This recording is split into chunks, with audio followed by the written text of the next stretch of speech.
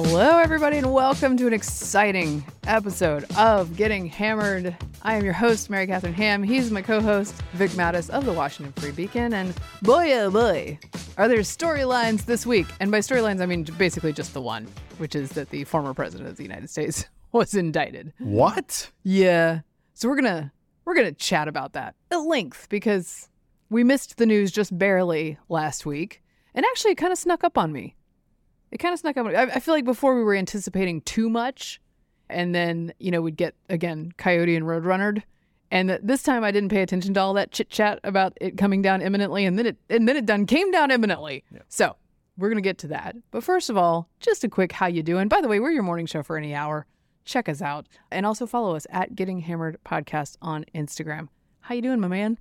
Hello, Mary Catherine. Doing just fine. Busy weekend. You know how Sunday's supposed to be a day of rest? It was the exact opposite. My daughter had a marketing day project due on Monday with a friend.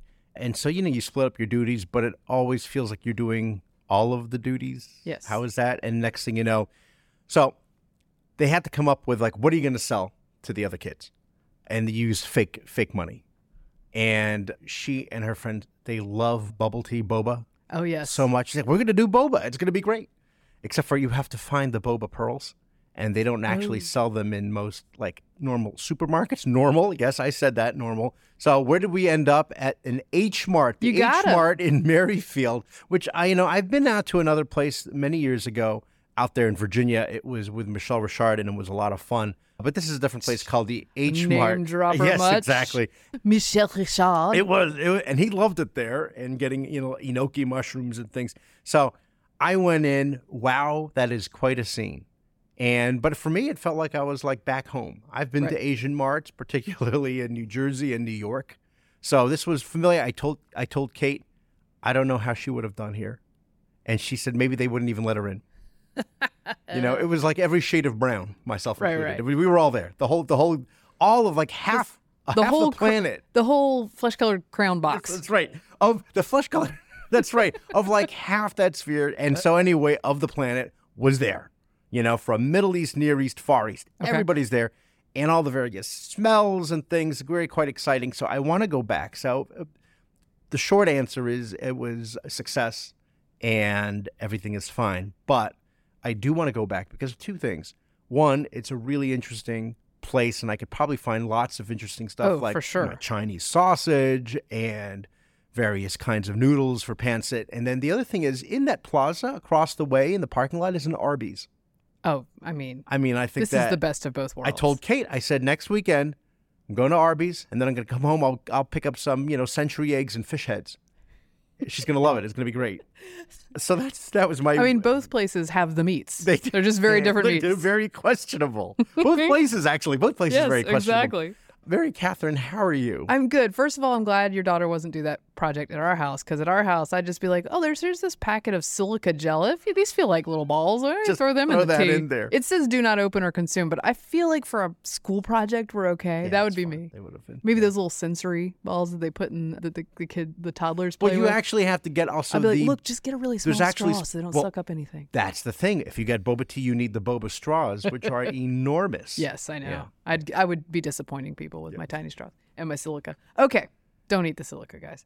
I'm good. I just came from the dentist, but nothing problematic. No, not like the president. No root canal. No root canal for me. I just came from the dentist because this is a real mark of this is a milestone. I've crossed into a different age group here because I had my permanent retainer taken off of my front teeth.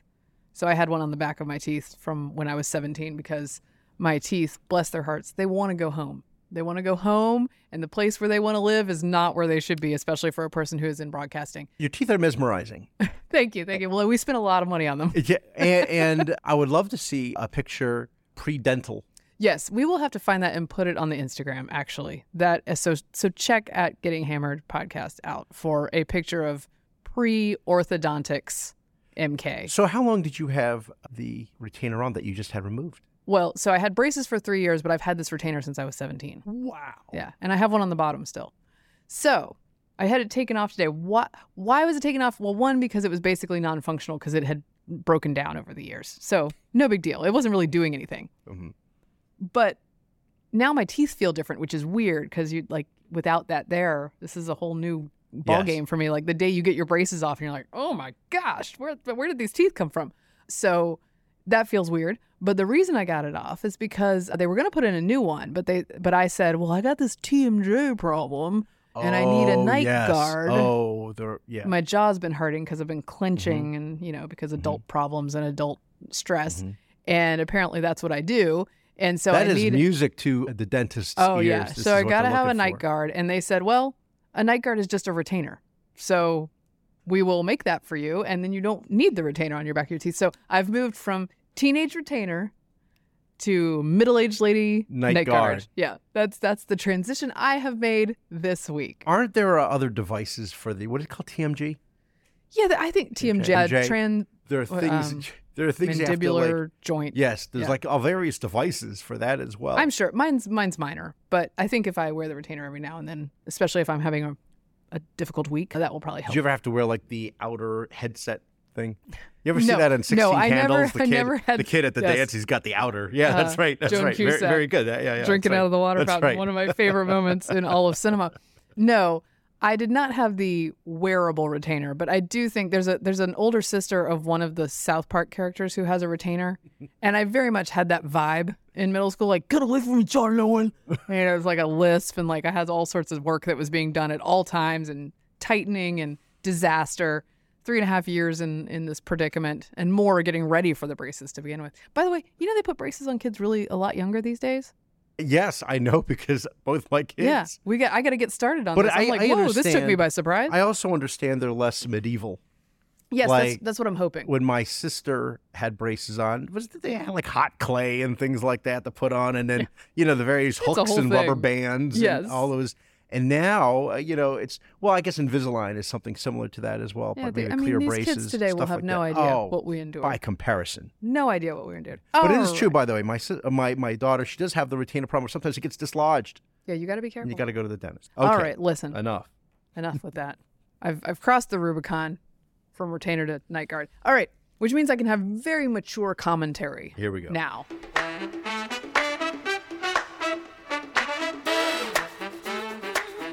The indictment of the former president, Donald J. Trump, who has, I believe now, has he gone to the Miami? Yeah. Once again, everyone chooses to make news on the days we record. Yeah. Not yesterday and not tomorrow. And so it's happening as we speak. So all the cameras are following him to Miami. All right. He is indicted by the federal government. This is Jack Smith, the special prosecutor, who has brought this indictment. It is 49 pages long. There are 37 counts. 37 counts, 31 connected to the Espionage Act. 31 connected to the Espionage Act. The rest are obstruction issues. Mm-hmm. And all right, so I've read the whole thing. It's a jaunt. Yes. It's basically a French farce, but with state secrets. As many journalists would say, I've read in it. All right. Well, let me start, before we get into the actual indictment itself, let me start with the fact that, a lot of the New York Times headlines and stuff have been like, attempts to discredit the FBI. And I'm like, okay, let's hold on. The FBI done did that itself. Yeah. Okay. Yeah. This is the subhead. The headline, Trump's case puts the justice system on trial in a test of public credibility. This is the New York Times. Subhead, the former president's efforts to defend against multiple felony counts by discrediting law enforcement pose a grave challenge to democracy. Okay. There's a lot in this vein. There's several things happening here. One is that the discrediting has been done by the actual agencies and law enforcement agencies of the United States federal government on several attempts to go after Trump. That's right. I would say for that reason, skepticism is warranted. And I was surprised that there wasn't a tiny bit more skepticism before the actual indictment even appeared, right? I was like, I would like to actually see what's in it, right? Because whatever you think of Trump, the DOJ has a track record of having fabricated the Russiagate investigation, which mired the Trump administration for several years, the entirety of his presidency, ironically based on Russian disinformation paid for by the Clinton presidential campaign. So that's a problem. And that means that a lot of people, particularly those who are Trump supporters, will wonder if perhaps there is not something afoot once again, right? Now, that to me, that is a reasonable level of skepticism. Then you have the Bragg indictment, which came out of New York. Right. Totally ridiculous. Which, as we have discussed, was basically insane and is hard to argue that would apply to anyone else because it literally has never applied to anyone else ever before. They've created a new standard whereby they're not actually naming the original crime he did, which I guess is a federal election funds violation. Normally it's a misdemeanor, but they upped it to a felony. And they upped it to a felony without even telling you what the original was, and they're like, he's obstructing. We're not really sure. At any rate, clearly political, clearly weak. A lot of people, even of the left, said, okay, this seems like really a reach. Right. Okay. So you got that makes people skeptical. Then you have the different treatment of Madam Secretary. Oh, right. Hillary Clinton, right? Who, as I noted before, funded the disinformation that led to the Steele dossier and most of Russiagate. Okay. I would argue, and I've heard people argue against it, that in fact the Hillary misdeeds and these are pretty highly analogous. Mm-hmm. That there was an attempt to hide things, that those things were classified at different levels, sometimes very top level. Mm-hmm. And by the way, with Hillary, the evidence of that is that she destroyed a bunch of stuff, right? In fact, I would argue maybe she was the smarter criminal, which is one of the reasons she's very smart. She got away with that. And if you look back at the Comey statement, when they decided not to indict her, he says, indeed, we have experts who say that this server, which she used on wireless devices in foreign countries, was almost certainly breached. Yeah. And we wouldn't necessarily have evidence of that, but our experts agree that this was a very, very vulnerable system and that people could have gotten these things. Okay. So what they argue is that the difference, if you will, between the Hillary Clinton and Donald Trump case is that in Hillary's case, the tens of thousands of emails in the private server only talked about the classified documents versus being the actual classified documents. Right. Therefore, not a big deal to delete them or destroy, with a hammer. But that's only partially true. Some of them were wipe the hard drive. Some of them were actual pictures of the documents. And then, of course, we do not know what was in the 30,000 destroyed deleted ones. Nor do we know what was on the devices that were destroyed with actual hammers or wiped with bleach bits. So just putting that out there, guys. Now, that does not change the fact that both Hillary and Trump clearly engaged in incredibly irresponsible behavior. My kingdom for one of our elites or presidential aspirants over the past 10 years to be not a trash can irresponsible human. Like, could they just keep it between the navigational beacons and the antlers? No. And there's major gaslighting or trolling going on because I think even Hillary said recently in a tweet that, regarding the Trump indictment, no one is above the law. Right. She's saying that. Well, she tweeted about the indictment. Yeah. And was selling her But Her Emails merch, which is of course, a downplaying of her actions, which looking at the time, I thought, how are you not indicting her? Right. When Comey read his statement, I said, it certainly sounds like it fits the statute. And I understood that he was in a very tough position. I think he made a bad decision, which was he didn't indict her, which would have been the letter of the law, but he came out and gave her this weird tongue lashing, which is not his role, but he thinks he's justice himself. Kind of this slap on the wrist, but he wanted to have it both ways. Yes. But I think he was very mindful that, nothing like this had ever been, again, it would be unprecedented. Nothing had ever been done like this before. And in the middle of a presidential election with one of the two nominees. Right. And it makes it more. It's happening now. It makes it more weighty. So he comes out. This is not to say. No. I'm getting to let Trump off. It's about. Here's the thing. The reason equal application. The reason all this matters is because if the Comey precedent, let's call it that casually. Yes, he's not in charge of setting legal precedents, but if the Comey precedent is set on Hillary, that while someone's running for president, that indicting on this law that not many people are indicted on, although people are, including David Petraeus, John Deutsch, Berger, I believe, Sandy Berger. Yeah. If the decision is made that you do the public statement tongue lashing, but you do not indict Hillary, in a Democratic administration. Mm-hmm. It becomes problematic if the standard changes as soon as there is a Republican candidate running for president. Right. And the indictment happens, right? For very similar actions. Now, here's the problem. Smith is not Comey, and he's not really answerable to the same standard that Comey set. However, the American people deserve an equal standard for the two of these people. And if they do not have one, I'm not sure how you expect them to think this is being conducted fairly. So I agree with your analysis about everyone being worked up on one side of this. Yeah. You know, Trump defenders and conservatives in general who have concerns. Again, we're not discussing the actual indictment itself, but rather just this whole thing that has played out. Because as you were saying, there are large chunks of this bureaucracy that have had it in for Trump since day one, since he was running. And we've seen this in texts among the FBI, like Peter Strzok and Lisa Page, saying that, you know, I've dedicated my life to taking Trump down, right? They've done this. Also, by the way, on a tangent, I do want to say, when we've discussed this, you know, we were on a little bit of a hiatus here between the raid at Mar-a-Lago and what happened in this past week. And at some point, you just kind of forget about it. And I was like, whatever happened to that? I guess nothing's coming of it.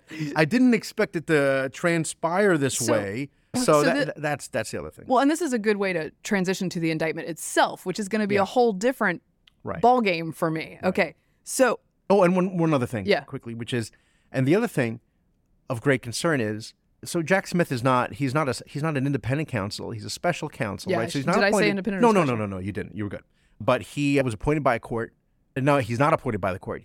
Jack Smith was appointed by Merrick Garland. So what you have here is this, quote, special counsel with some distance between him and the Department of Justice. But he's appointed by Merrick Garland, who, of course, himself serves at the behest of Joe Biden. Right. And now that person is going after Biden's chief political rival with the aim of imprisonment. Right, which regardless of the person or the crime is a big deal that this is happening. It doesn't mean it's automatically wrong. So we get it. What What we're saying here on Getting Hammered is we get it. We hear you. Okay. Well, no, I just think there are two things going. There are two separate things happening. It can be both. It can be both, and it is. Now, I'm with you that I agree. There is this hardworking cabal that has. You notice I didn't want to say those two words. I'm not saying those two words. There is a hardworking group of people in the federal government, the media aligned with them, who has been out to get Trump. I think the Durham report made that very clear, right? The media has been at all times aligned. And the plan seems to work, which is to throw everything on the wall and see what sticks. Now, here's my question for Trump supporters and for Trump. Why is he so excited to help them? Yeah. Because my deal with this indictment is that you don't have to believe the feds. You can actually just believe Trump's own words about his egregious behavior. Yeah. Now, I do want to give a brief mea culpa. Because when I said it was a big deal that they raided Mar-a-Lago, I said, you got to be really sure. Yes, we did. No, we were both there. That this is a big enough deal that is worth sending the FBI into the home of a former president over never been done. A records dispute, right? Yeah. There have been records disputes in the past, but it must be said now that we've read all this indictment, and we knew this at the time, Trump was more withholding than anyone other than Hillary. Right. Hillary is the one that's analogous. When people mention Obama holding records, or when people... Biden or Pence. Or Pence or Biden, like Obama especially, it was like, hey, you've got these records, you have access to them as a former president, but we need to have them taken care of. In these ways, we can create a secure space for you, or you can give them back. Yeah. Anyway, these things happen. What Trump did, and this is mea culpa, I think that when they found out what was going on at Mar-a-Lago, which we see in this indictment, it did become clear that action needed to be taken to make sure that everything was out of there. Because it sounds like, now, there's a lot of overclassification in the government too, right? But it sounds like if you just took the top secret documents, which are the top, right? The most dangerous to national security, There were a lot of them flying around, and they were being moved, like I said, French Farce style, from ballroom to bathroom to storage room to Trump's residence to planes to Bedminster, so that he could have them up there. And if it's indeed his valet, Mr. Nauta, who did all that. Who's also he's indicted as well. The Navy guy, right? Navy body man. Yeah. So all this stuff is moving. Now, do I know if they knew that before they raided or if they found it out afterwards? I'm not sure. But it seems to me that getting that stuff back was very important, right? And that's where we first crossed into this somewhat new territory. Right. It's not like it's not like he was keeping, I don't know, the plans for the White House menu for the next day. Right. Which I would myself keep. I love menus. And so but that it's not that. And remember, there was some speculation about what it involved at the time, but and then this was the thing too, because the media coverage was like nuclear codes, and then it was like walked back significantly, and we weren't sure what was there. Yet another case where waiting to see what actually is there is helpful. Right. Of course, the story needed to be covered at the time, but we didn't have very much information. So we find out that what happened is Trump left office with a bunch of boxes full of stuff. Some of it memorabilia, some of it personal papers, but a significant amount, I think something like 300 pieces, were classified information. The majority of them were just confidential, which is the lower tier. Sure. And then there was, what's the middle one, secret and then top secret? Yeah. And the minority were top secret, but there was a significant number. And at least 31 documents, because that's the 31 counts for the violation of the Espionage Act. There were far more than that, but he returned the majority of them after they started asking. He kept 100 or so in these boxes at his place, basically because he felt, if you're to read the indictment and believe everything in it, and I would like to wait for the defense, obviously, and all of that. This is just a one-sided story. That's right. However, a lot of the one-sided story comes from his own attorney. So I think that's important. If you're to believe it, his now former attorney? Yes, that guy skedaddled because, he was making them lie. Yeah. So if you believe this indictment, he's keeping these boxes just because he thinks they're his boxes, and he thinks that he's entitled to them, and he doesn't want people touching them, and he doesn't want to give them back, and he's being very stubborn about it. And what's interesting to me, and what differentiates this from the Bragg thing, is the Bragg thing, you're like, okay, they're clearly out to get him. They're creating this new standard. In this one, they gave him a year to cough up the stuff. Even if he thought that he was entitled to some of it, again, do I think that the federal government wanted to work with him super smoothly? Probably not as smoothly as they have with other presidents. But I think if he had coughed up the stuff, and if he had created a secure place at Mar-a-Lago, that they would have worked with him. And that to me is the opposite of going out to get him, because he had a year to do some of this stuff. Right. He is, as other people have said, Trump is his own worst enemy. Oh my gosh. And, even for his defenders, and I'm beginning to see this now. So when the news first came out about the indictment, before it was unsealed, a lot of the Republicans in leadership and candidates obviously jumped to Trump's side. Kevin McCarthy. And because the double standard part of this is still operative. Get it. Right? That's right. It doesn't mean that it's not happening in the sense of the weaponization in other areas. But now that it's open, you're seeing folks like Jonathan Turley, for example, Alan Dershowitz today, and then Brit Hume this morning on Fox called the indictment, after having read it, grim. Yeah. And so... Well, and we should play Turley on Fox News Sunday. Now, he's a George Washington University legal professor, great legal mind, a guy who has put himself on the wrong side of the left many times at this point, despite the fact that he was just considered a general great legal mind for many years. He's put himself on the wrong side of the left because he has, I think, dispassionately argued that the impeachments were not great. Absolutely. That the Bragg particularly thing, the first one. Right. That the Bragg thing wasn't. That Russiagate was a problem. Right. He's argued on that side of all these things, which makes it significant when he says this. He's 76 years old. All the government has to do is stick the landing on one count, and he could have a terminal sentence. You're talking about crimes that have a 10 or 20-year period as a maximum. The evidence here is quite strong. Now, we haven't heard their other side. Generally, these indictments are a lot stronger on the day they're issued than the next day. So they may be able to knock down some of these issues. But some of this evidence is coming from his former counsel.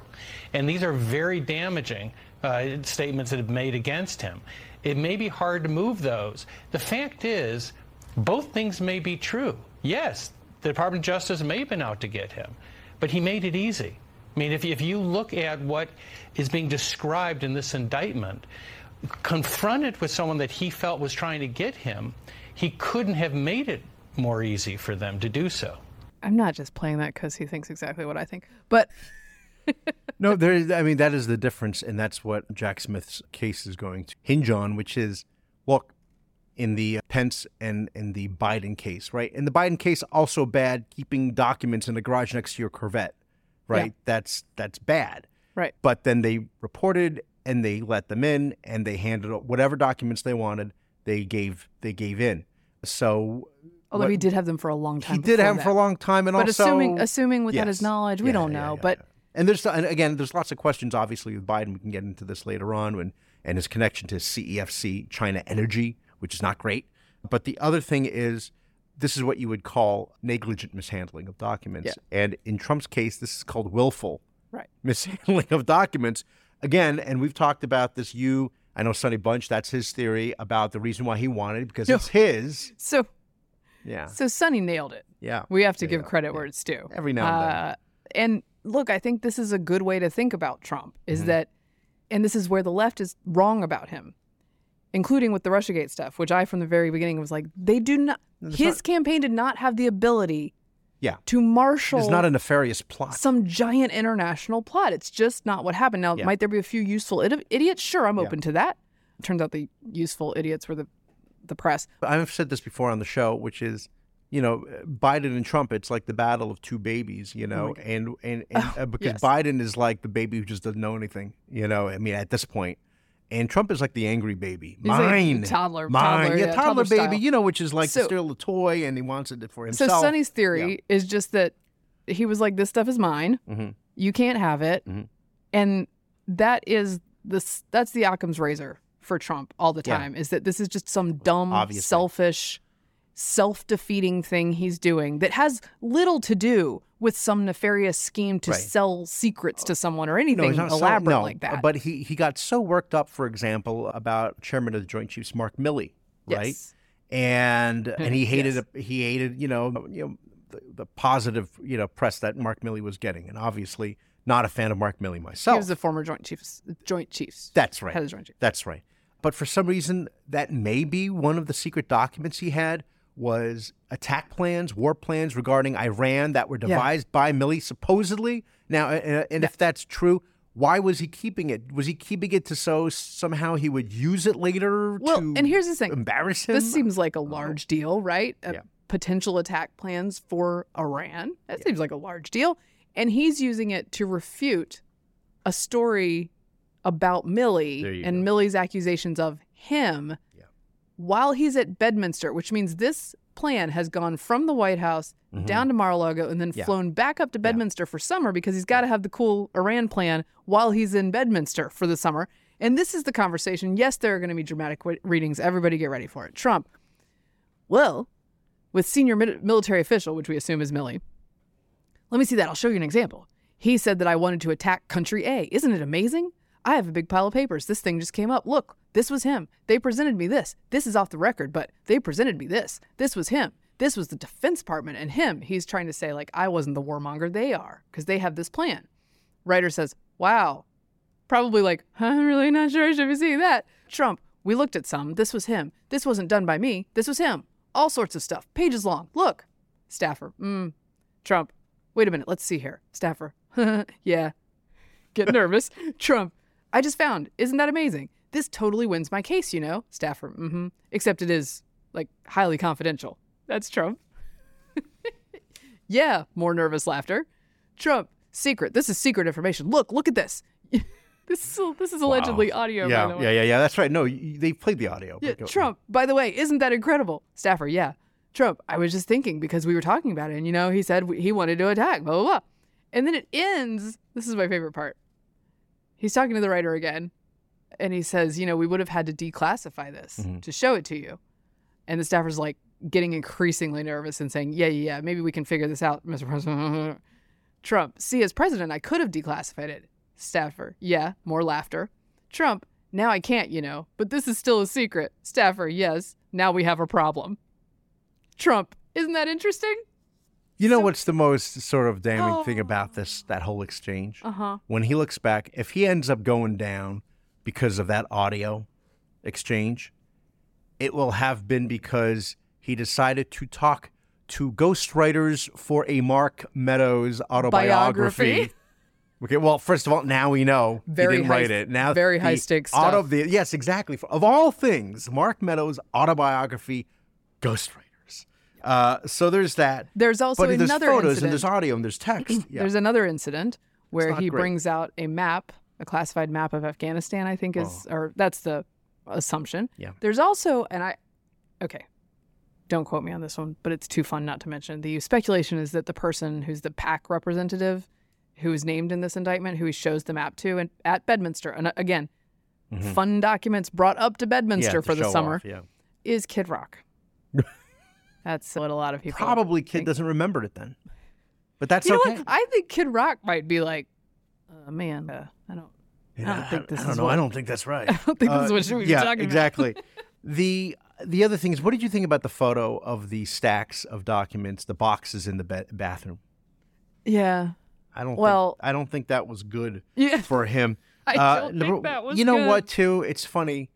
I'm sure it's otherwise maybe a nice bathroom. There's a chandelier in there. Right. But it doesn't look like there's a lot of leg room, at least width-wise, because they put it along the side. I don't know where the toilet roll dispenser is, but there's that.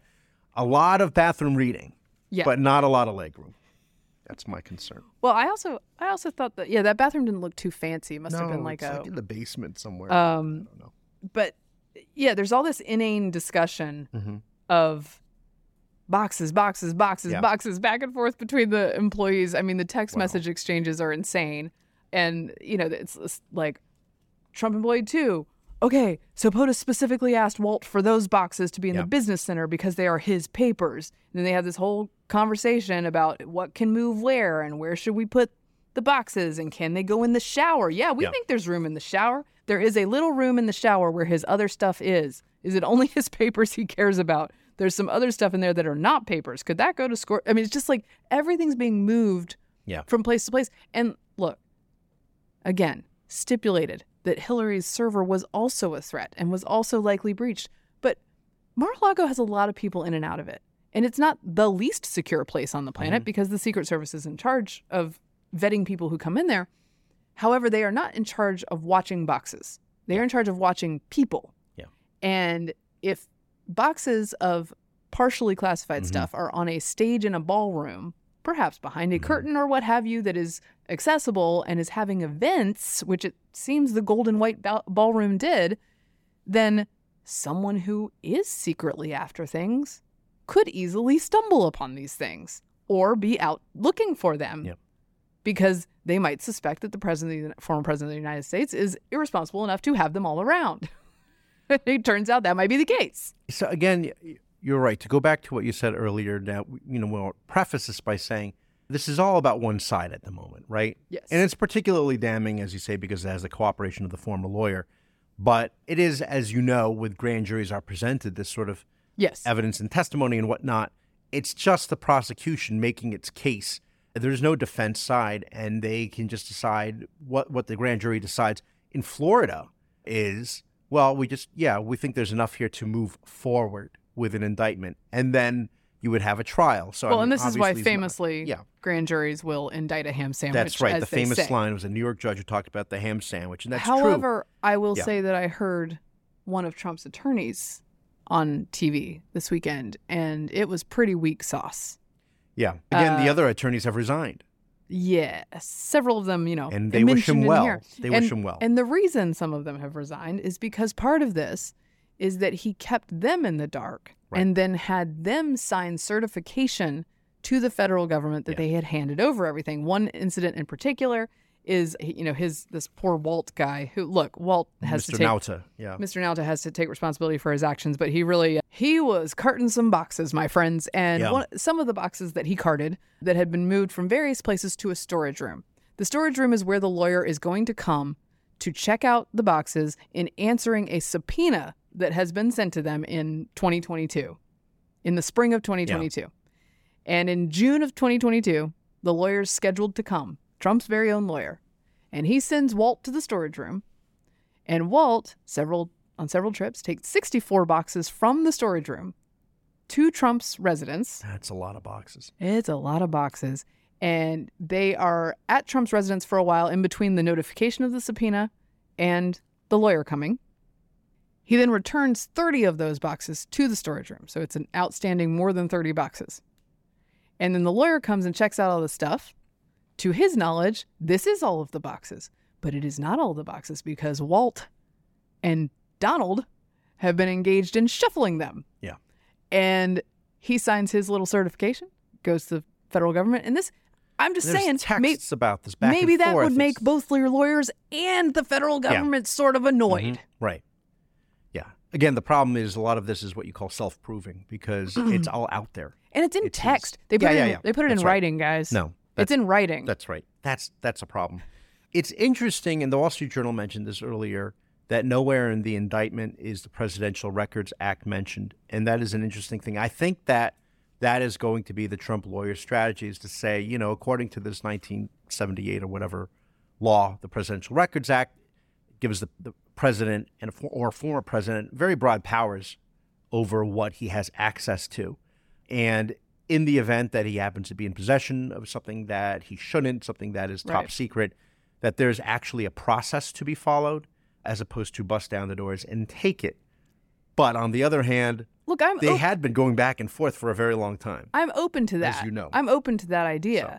However, this started a year prior to the subpoena being that's the problem. Issued, right? Right. And look, even if the National Archives guy, and I've heard stories about this, this guy having a partisan axe to grind, which is entirely possible.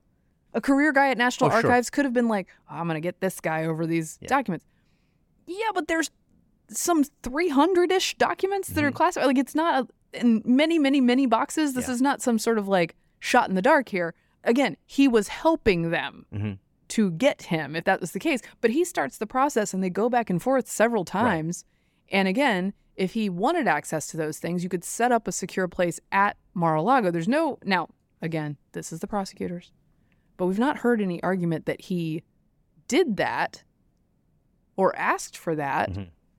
The only thing they've alleged from the Trump side is that he magically declassified them with his brain, which to me seems like a bit of a weak argument. Again, his own worst enemy. One of my favorite parts, by the way, I don't know why this struck me as funny, but they're going back and forth, and two Trump employees, Walt and another guy, nothing about boxes yet. He has one he's working on in Pine Hall. Knocked out 2 boxes yesterday. This is after they've gotten the subpoena and they need to be starting returning things. Or no, this is after they've gotten word that they need to start returning things. Just checking on boxes. Would love to have a number of those to them today. 12 is his number. And then January 15th, 2022. One thing he asked was for new covers for the boxes for Monday morning. Can we get new box covers before giving them to him on Monday? They have too much writing on them. I marked too much. I don't know why I find it so hilarious that the president was like, we need fresh box covers. You know what? But there's nothing like a nice fresh box. It's very firm. The cardboard's very firm. Yeah. For the boxes. It's got that smell. It's got that nice smell. For my boxes. I am reminded when I was a senior in college, statute of limitations has passed, so I could talk about the story. But no, I was with my college buddies, and we had organized a happy hour for the residents, residence advisor stuff. And so we had a happy hour in our apartment for the apartment complex. So the university gives you funds to purchase all the alcohol you want, beer, whatever, and you bring it to the apartment to have the social. Okay. And then whatever's left over, you split with the other apartment advisor or resident advisor. I was not the one, but one of my housemates was. So what we did was we got all that booze in there, and we knew that we're going to get a lot with the amount that they gave us, but we're probably not going to use all of it.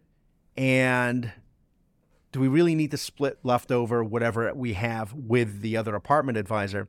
So what we did was we hid a lot of the booze in different locations, including the bathroom, including the bathtub with the shower curtain drawn, under the pillowcases, under the pillows, in the bedrooms and in the closets and things like that. And then at the end, we're like, oh, looks like we only have, 2 6-packs left. Let's split that. Yeah. And in fact, we kept Are it. you interested in being counsel for Donald Trump? Yeah.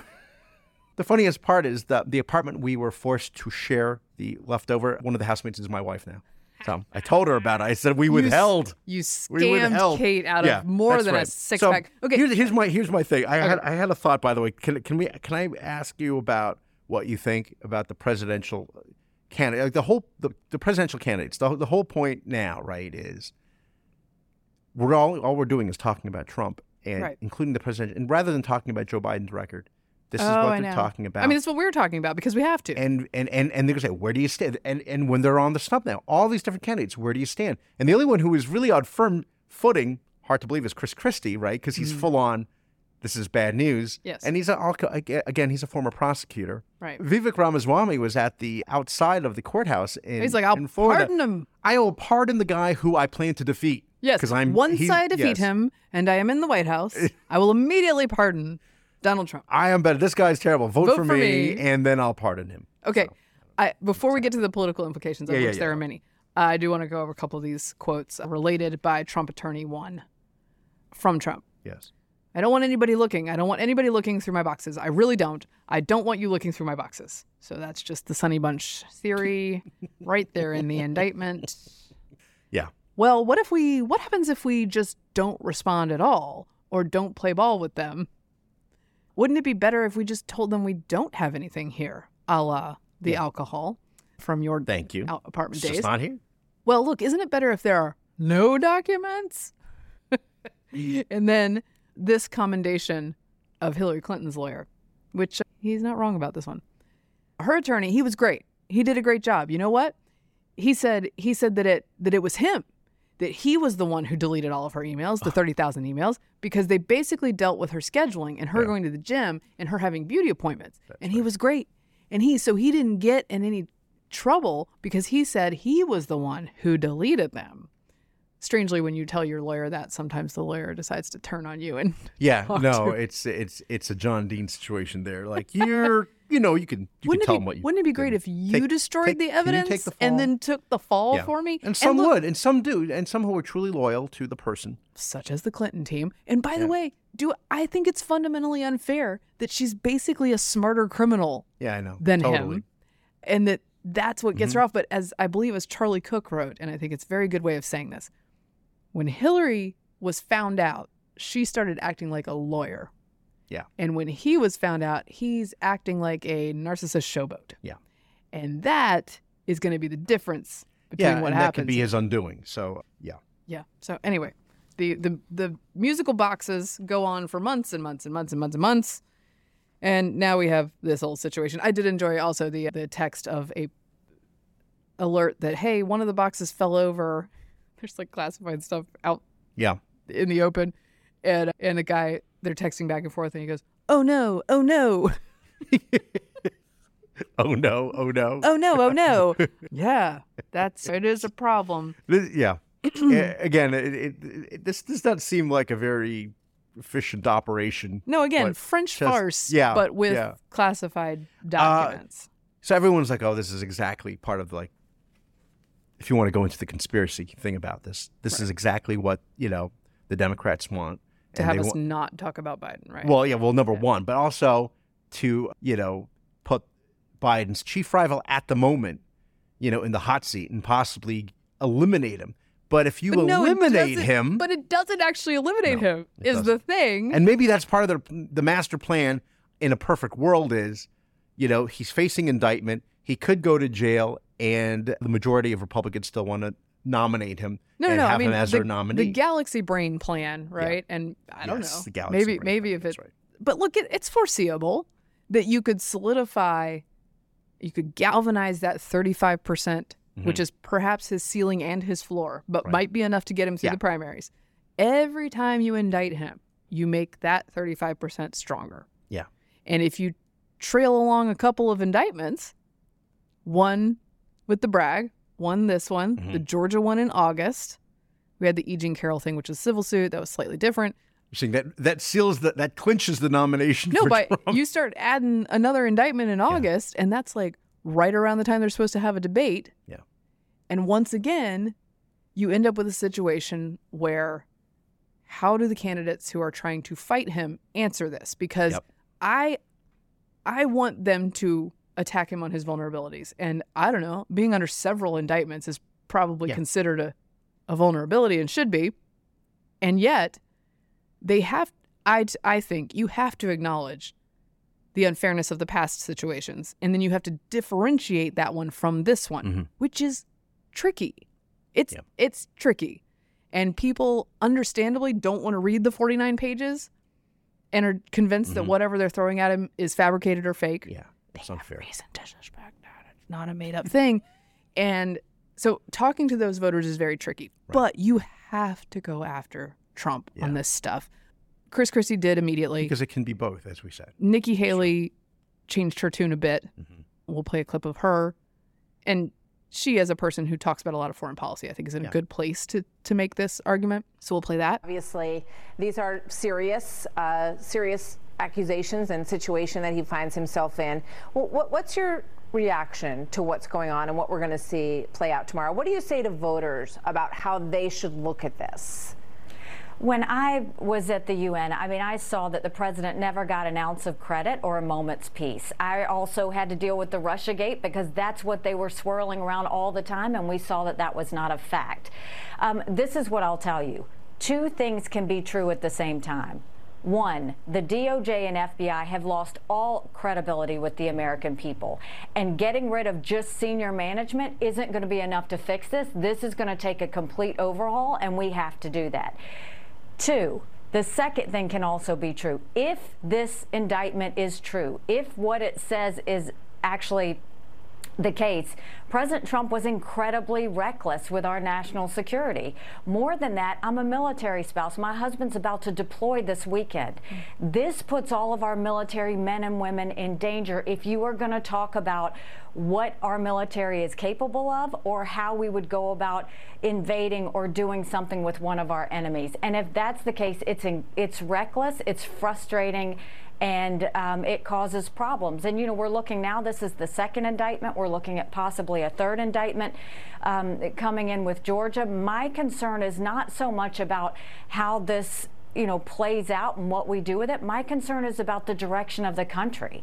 The fact that we cannot have Biden win this election. We cannot go through Biden or Kamala Harris winning this election. We've got to have someone that can win a general election. We've got to have someone that can right the ship on this country and get us back in shape, whether it's the border, whether it's crime. We've got to start doing that. And I think the time is now. Other than that, still sticking with mostly unfair politicization, all that stuff.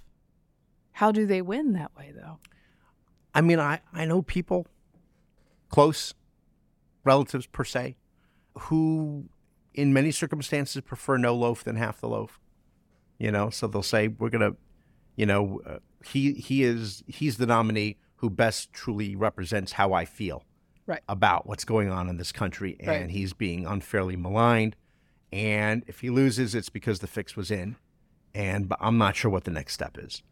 So there's that. Yeah. But you would like to think that at the end of the day, people would think, wouldn't it be easier if we had somebody that didn't have this baggage? And that's the case that people like Ron DeSantis have to make. Well, and here's my thing, is you do not owe your vote to the redemption of Donald Trump.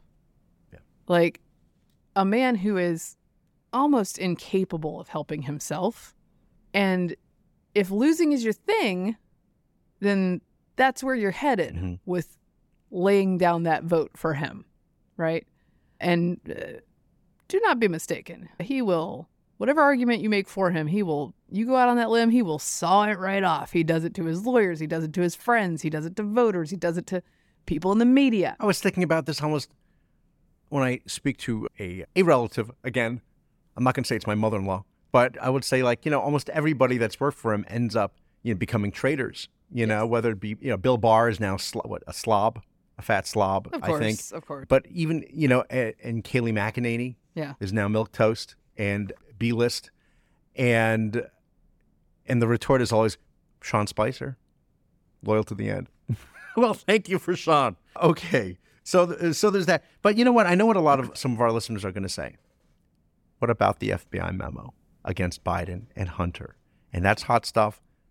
When it comes out, we'll be all over that. FD 1023. Well, and here's the problem. Could be big. Another issue, right? And this is like how we treat different information. And this is what, understandably, I should put a cap on this, which is just the indictment itself, which is that it sounds like he's in some trouble here, guys. I don't, especially having heard his lawyer on Sunday, it didn't sound encouraging.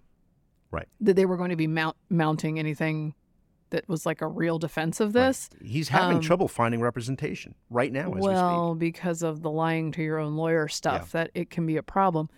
And then so then you get to the 1023, which is this document that the FBI has had sitting around that is from an informant saying that he had evidence as an informant of Biden taking $5 million from a foreign government from Burisma, just for straight up bribery. Yeah. This is the allegation. Now, because of Russiagate, when something comes from the FBI and is leaked and is from one confidential source whose motivations we do not know, I would like to be careful with that information and not make a bunch of giant leaps based upon it.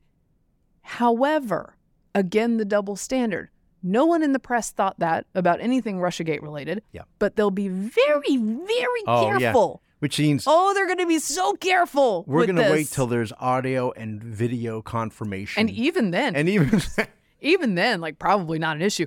No, we've been infected, Mary Catherine. Our brains have been infected by this. Now, this is really scary that we're both thinking the same thing. And just the amount of cynicism in this room here. It's true, though. And this is the problem with how people perceive this and the way, the fact that people perceive it as the DOJ being against one party and working with the other one is because it happened, actual for real, and there's proof of it. And the fact that they think that is bad for the system. Right. And that's why I'm concerned that the good to the Republic from getting Donald Trump on something that he actually did, right, that actually might meet the letter of the law, is the good from that to national security outweighed by the damage to a lot of people's view of the DOJ and the justice system in general, because it's just a Democratic presidency deciding they don't want to indict. I mean, they want to indict after they didn't indict the last time. I'm on the fence about this. But also I read the indictment and it's like, wow, look at all of those things. Anyway, so I want to be careful with the FBI thing, and we will find out more about it. But I would like just anywhere close to the same amount of energy put into this FBI document and this theory of the case and the bank records that show that millions came from the Chinese government to 9 different Biden family members, and not an assumption without ever looking into it that Biden could never have known about any of this, because that's insane. Yeah. Like, just to write that off on its own. And that's the problem that people have with the way that this is treated. And I get it. We've been talking for a long time, Vic. The clock. Okay. Do you want to go straight to self-cancel? Yeah, let's get this in real quick. Okay. So on Twitter last night, I saw someone talking about this. And I was like, that can't be real. And then I clicked over, and in fact, it is real. This is Elizabeth Gilbert, who is the author most famously of Eat, Pray, Love, the memoir that became a movie. Very famous. Anyway, she's a novelist, right? Or a memoirist / novelist. And she was writing something called The Snow Forest that was due to be published soon. But, and let me just play a little bit. She has an announcement for everyone on Twitter, and here it is, The Snow Forest. We have some news. Hi, everybody. It's Liz, and I have an announcement to make. So last week, I announced the upcoming publication of my most recent novel, a book called The Snow Forest, that was set in the middle of Siberia in the middle of the last century and told the story of a group of individuals who made a decision to remove themselves from society, to resist the Soviet government, and to try to defend nature against industrialization. Okay, first off, sounds interesting.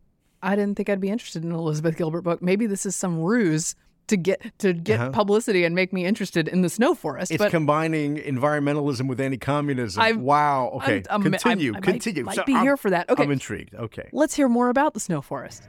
But over the course of this weekend, I have received an enormous, massive outpouring of reactions and responses from my Ukrainian readers, expressing anger, sorrow, disappointment, and pain about the fact that I would choose to release a book into the world right now, any book, no matter what the subject of it is, that is set in Russia. She is self-canceling a work of fiction set in mid-century Soviet Union under a completely different system of government and leadership than the current Russia. Because you can't have even oppressed people in Russia. They're all in on the same side. No, apparently we're just canceling all of Russian things Russia, ever. There are no victims. They're all in on it. And actually, we talked about this when the war on Ukraine started. Like, please don't cancel Tchaikovsky. Like, that's a bad idea. So here, a little more.